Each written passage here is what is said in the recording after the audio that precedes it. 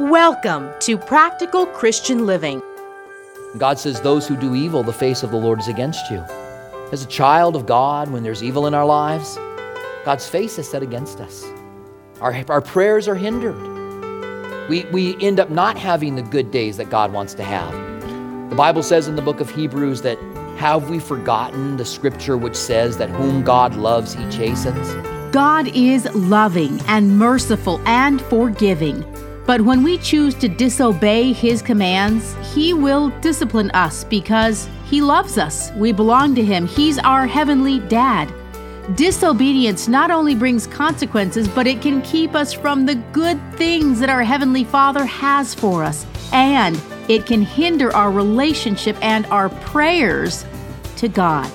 Here's part 2 of our teaching out of 1 Peter 3, 8 through 12. Stay with us. Here comes Robert Furrow. We want to watch that we don't become too legalistic. We draw a lot of lines, and we take our freedom away, and we become really legalistic. We want to be careful about that. We have freedom, but we don't want to let our liberty, the Bible says, be an occasion for the flesh. We want to be able to let our liberty, the freedom that we have, edify the people around us and draw us closer to Christ. And then verse 3, and I love verse 3 because basically verse 3 says, if you eat only vegetables, leave the other people alone. And if you eat meat and don't eat, then leave the guy that eats vegetables alone. That's what it says. Look at it. It says, let not him who eats despise him who does not eat. The guy who eats only vegetables looks at the guy who doesn't eat, eats other things and despises him, or vice versa. And let not him who does not eat judge him who eats, for God has received him. Hey, God receives them. Doesn't matter if they're sticking to your so-called spiritual diet or not. God has received them. He goes on along this same vein. In verse 4, he says, who are you to judge another servant? Who are we to tell God's servants how they're supposed to live? To his own master he stands or falls. Indeed, he will be made to stand, for God is able to make him stand. In other words, you know what? God's big enough to tell him he's wrong. We don't have to argue with people and persuade people to believe what we believe. Sometimes I think that we like to argue, and I think I can look back to my arguing days, that I like to argue because I was a little bit unsure of what I believed. And if I could persuade you into believing what I believed, then I had a little bit more confidence. So I kind of like to argue for those reasons. But God's able to bring the truth in. God's able to convince us of what's right and what's wrong. We're going to stand before God. God's big enough to do that. He says in verse 5, one person esteems one day above another. This is another thing they thought about in the early church. Another esteems every day alike. Let each be fully convinced in his own mind. Jesus visited the disciples when they were all locked together, hiding on the day he rose from the dead, or a week after he rose from the dead on Sunday. Then the next Sunday he showed up again while Thomas was there. And so it just became the thing for the church to do, to meet on Sunday morning. But under the law, you met on the Sabbath. You actually met on Friday night. You didn't really meet on Saturday. The Sabbath day was a day to be holy. You took the Sabbath meal on Friday night, and you might go to the synagogue on Saturday if it wasn't too far away. You could only walk basically a quarter mile. So if your home was a quarter mile from the synagogue, you definitely didn't go. And you might even buy your home in relation to where the synagogue was if you wanted to be able to go to the synagogue. But it wasn't about going to church. They made it an argument, just like today. Just like Seventh-day Adventists will make it an argument, or Seventh-day Baptists, or whatever the group is, will make it an argument. And in essence, he says, if you want to worship on Saturday, then more power to you. You want to have church on Saturday? You want to go out and start a church on Saturday and have people come and worship on Saturday? Then do it.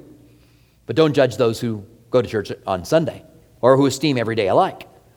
And for those of you who go to church on Sunday or esteem every day alike, to us, every day is the same. We're supposed to serve Jesus every day. We don't just have Sunday that is our Sabbath, but we have every day we're supposed to live for him. So he says in verse 5, one person esteems one day above another, another esteems every day alike. Let each be fully convinced in his own mind. Look, rather than arguing about it, just be convinced in your own mind and then live your convictions. He who observes the day, he observes it to the Lord. But he who does not observe the day to the Lord, he does not observe it. He who eats, eats to the Lord, and he gives thanks. And he who does not eat to the Lord, he does not eat, and he gives thanks. No one lives to himself, and no one dies to himself. So there's a good encouragement for us to just live our convictions. If we think that God's speaking to us about a certain way that we're supposed to live and a certain law, then just live it. Just do it. I tell you what, if it's helping you out and you're growing and you're maturing, you'll have opportunities to be able to share those things. But let people make those decisions. Let each one be fully convinced in their own mind. So he says, finally, all of you be of one mind, having compassion for one another.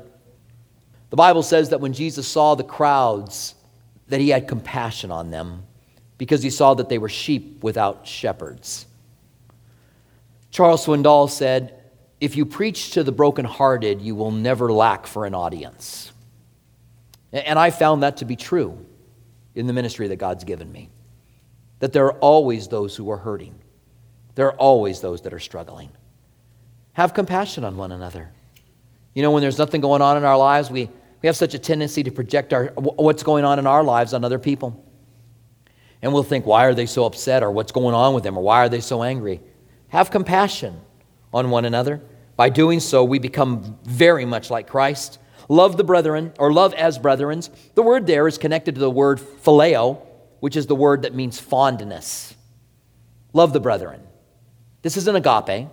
At other places it says that we are to agape one another, and that they'll know that we are disciples by the agape that we have for one another. That's unconditional love. But this is a fondness. Let there be a fondness for the brethren and the sisterin, that we would be excited to see one another. One of my pet peeves is when there's a concert at a different church, and I hope it's not like this at our church. It might be to some degree, but when there's a concert at another church and I go to the concert and I walk down the hallway and there's other Christians walking around and they're just ignoring each other as if they don't exist. I love when eye contact is made and there's an excitement to see one another. I like when I develop a relationship with someone. Maybe it's just meeting them one or two times, but seeing them again and saying, your name is, and I love that interaction. And I dislike it when Christians just kind of look at each other and walk away. I think this isn't how it should be. A fondness, a love for the brethren. Be tender-hearted. I think of Ephesians 4:32. Be kind to one another. Tender-hearted, forgiving one another, even as God, for Christ's sake, has forgiven you. Being tender-hearted and be courteous. Just be courteous to each other.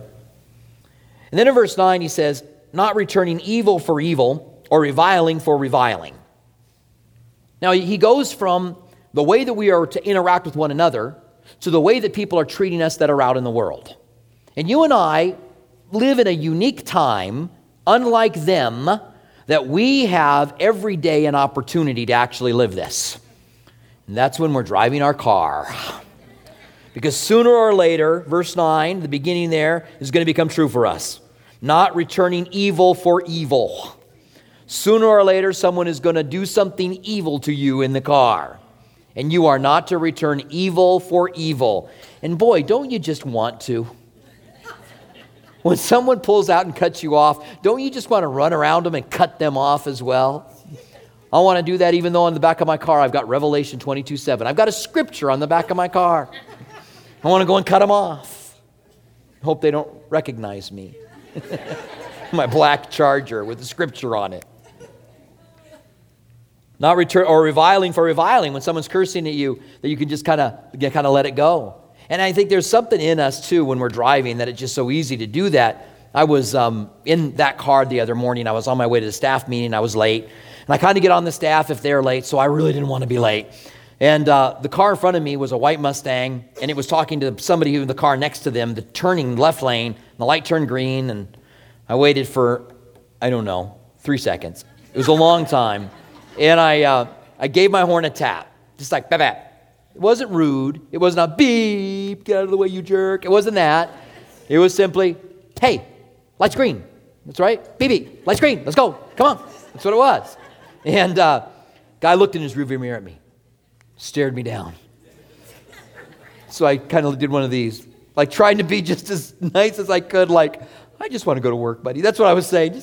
I just want to go. So he revved up his Mustang, and he peeled out and took off. And all I could do when we got stuck at the next light together to not go, bully for you, your white Mustang, you know. I was like, I don't want to race you. But I got to tell you, there's something inside of me that wanted to put my foot down. There's something inside of me that wanted to say, I think I can take that Mustang. I think I can get in front of him before the next light. But I didn't. I promise. It's a good opportunity for us to really practice it. But there's a place, and that's where we work and where we live and where we interact with people, that these things can be true as well. Because people don't always treat us the way they're supposed to. People in the world don't. When I was in my early 20s, I had sold a shop. I had a shop that I had for a few years, and I sold it. And it was really funny because he had offered me like $35,000 for the shop. He was retiring. He wanted the shop. I went and I told Lisa. She was like, you're taking advantage of him. It's not worth that. I went back to the guy the next day and told him, you know what, I'll take 15. I took 15,000 instead of 35,000 from him. To this day, I'm like, why didn't I take 35,000 from him? It was worth it. She didn't understand how much a business made and how much it was worth. But anyway, we were fine because God took care of us. But I needed to get a job after I'd sold my shop. So I'd gone into a place that did vinyl tops and radios and cruise controls and pinstriping and side molding. And I told him, listen, an upholstery shop would work really well in your business. You have the space here for it. I'd love to start it for you. You start it, you do the advertisement. I'll do it. I'll train guys for you. And then in a couple of years, I'll move on. And he said, well, I'm going to be putting out a lot of money. I'm going to be investing in machines and advertisement and getting this whole department set up. How do I know that you're not going to leave before you have people really ready to take it over? So I told him, all right, I'll stay for a year and a half. You know, you should never really promise something before you pray about it. Because when I talked to this guy, he was super nice. It was a well-known shop in the town, but he was a psycho boss.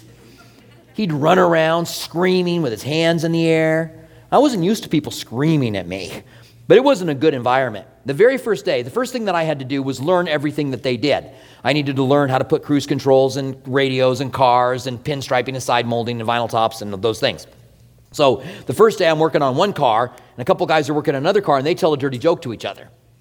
And so I tell them, you know what, guys, I really don't want to hear your dirty jokes, all right? I was kind of used to running my own shop.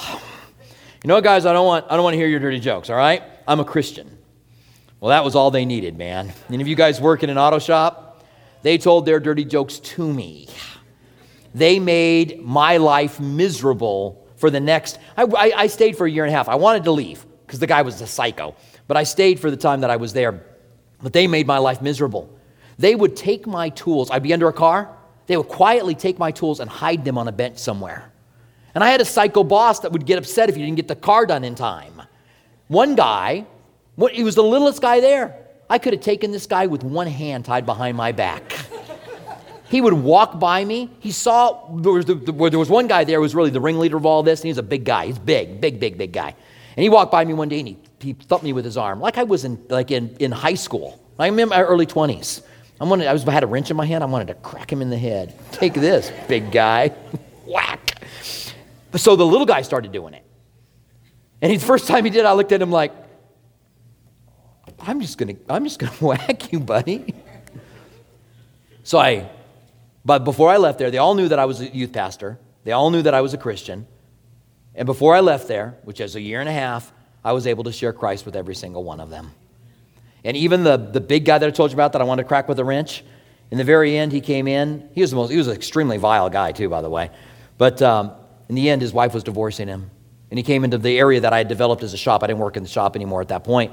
And he came in and said, my wife's divorcing me, and broke down and cried. And I was able to share Christ with him. That's how we're supposed to live in the world.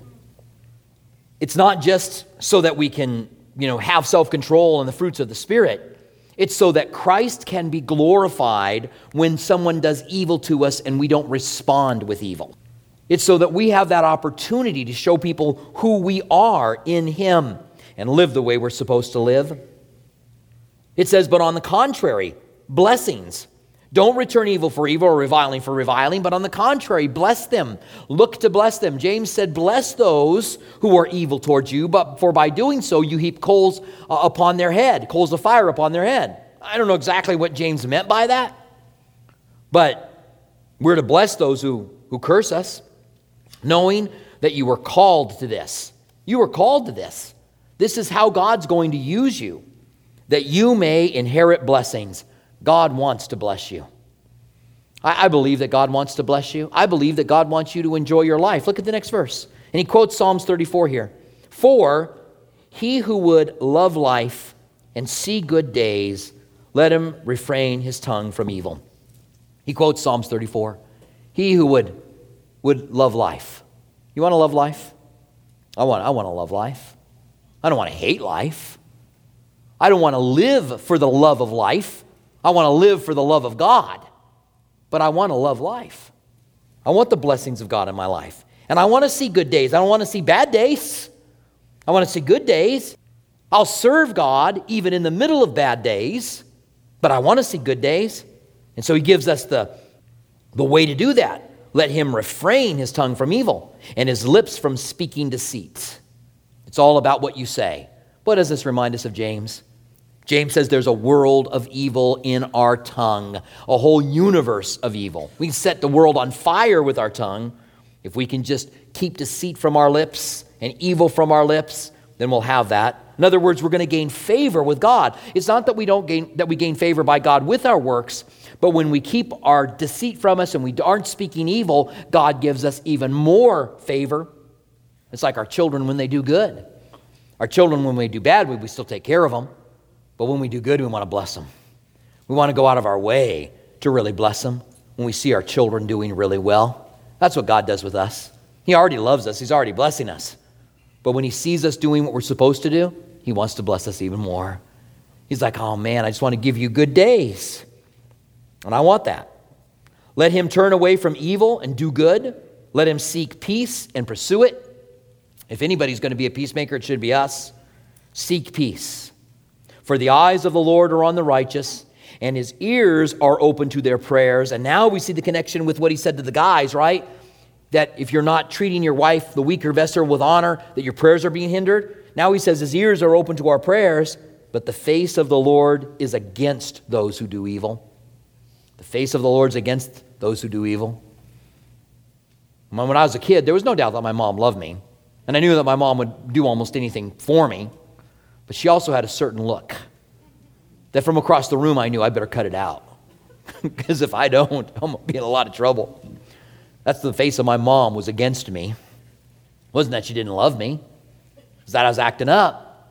And God says, those who do evil, the face of the Lord is against you. As a child of God, when there's evil in our lives, God's face is set against us. Our prayers are hindered. We end up not having the good days that God wants to have.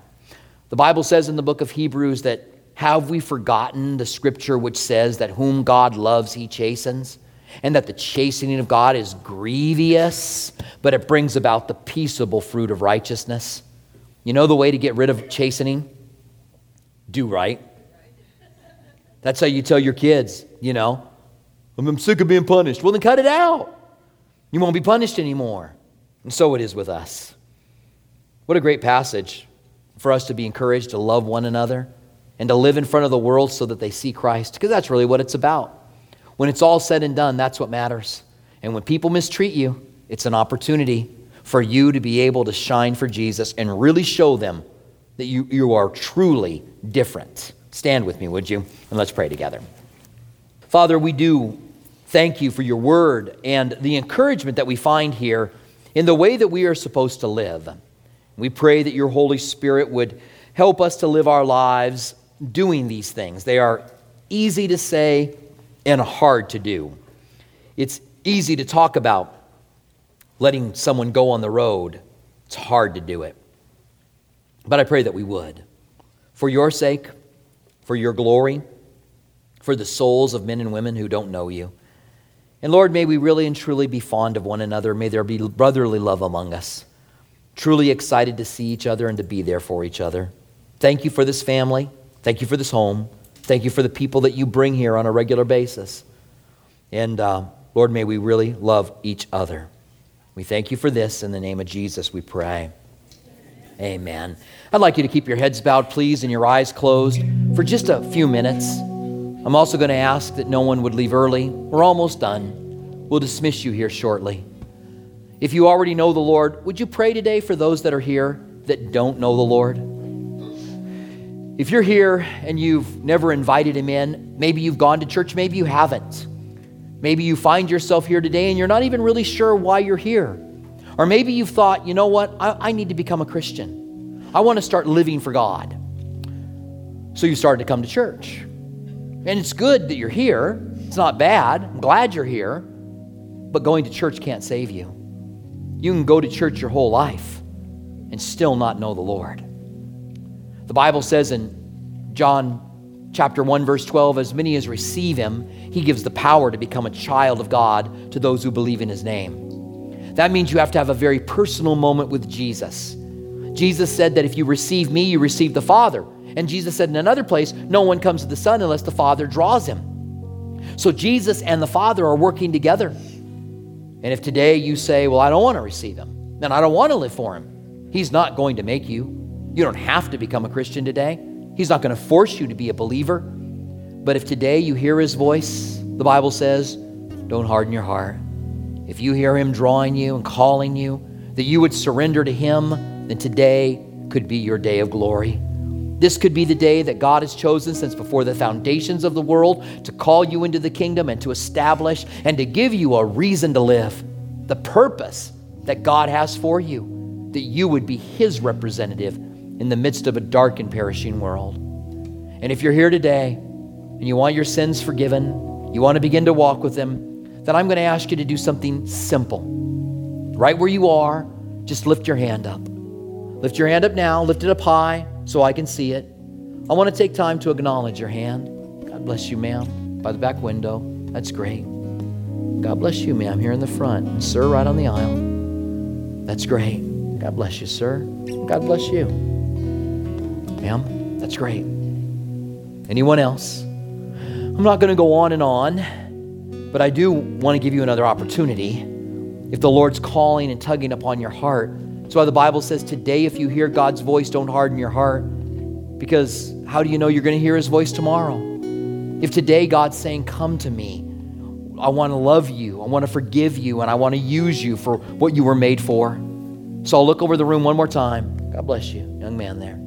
That's great. God bless you, sir. Off to my right. All right. You can put your hands down. I'd like to do two things tonight. First of all, I would like to pray for those of you that raised your hands, and then I would like you to pray with me. So let me pray for you first of all. Father, I want to pray for those that lifted their hands up to you tonight. And I realize it represents a lot of different people in a lot of different situations. Some of them coming to you for the first time and some of them coming back to you. But you know what's going on in each one of their lives. You know why they raise their hands and what they're doing when they're coming to you. We pray that you would establish them in you. We pray that you would do a work in their lives and let them know how much you really love them and you've got a plan and a purpose for them. We thank you for this. In the name of Jesus, we pray. Amen. I'd like everybody, including those who raised their hands, to repeat this prayer after me. Dear Heavenly Father, I realize my sin has separated me from you. But I also understand that I can be forgiven by the work of Jesus on the cross. So I invite you into my life. And I turn from my sin that I can live for you in the name of Jesus. Amen. Welcome to the family of God. Amen. Thank you for joining us for Practical Christian Living with Robert Furrow. We hope that our verse-by-verse studies truly help you to see that God is real. He wants a personal relationship with you, and His Word is life-changing. If you'd like to hear more of Robert Furrow's teachings, visit calvarytucson.com. For our local listeners, we invite you to join us at one of our two campuses. Our East Campus at Speedway and Camino Seco meets Saturdays at 6 p.m. and Sundays at 9:45 a.m. Our West Campus, south of Palo Verde and I-10, meets Sunday mornings at 8:30 and 11 a.m. Our midweek service times are Wednesday evening at 6 p.m. at our East Campus and 7:15 p.m. at our West Campus.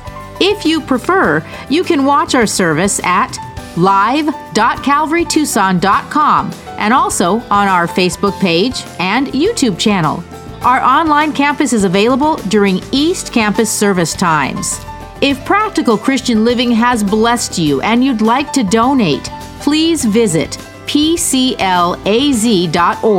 That's PCLAZ.org, where you can make a secure one-time donation or sign on to become a monthly partner on a reoccurring basis. Have you accepted Jesus into your life, or do you have questions about salvation? We'd love to hear from you.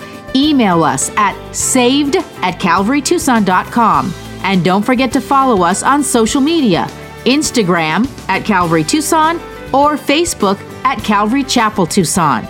We want to remind our local listeners that you can watch Practical Christian Living TV Sunday mornings at 8:30 a.m. on KGUN 9. Thank you for joining us for Practical Christian Living.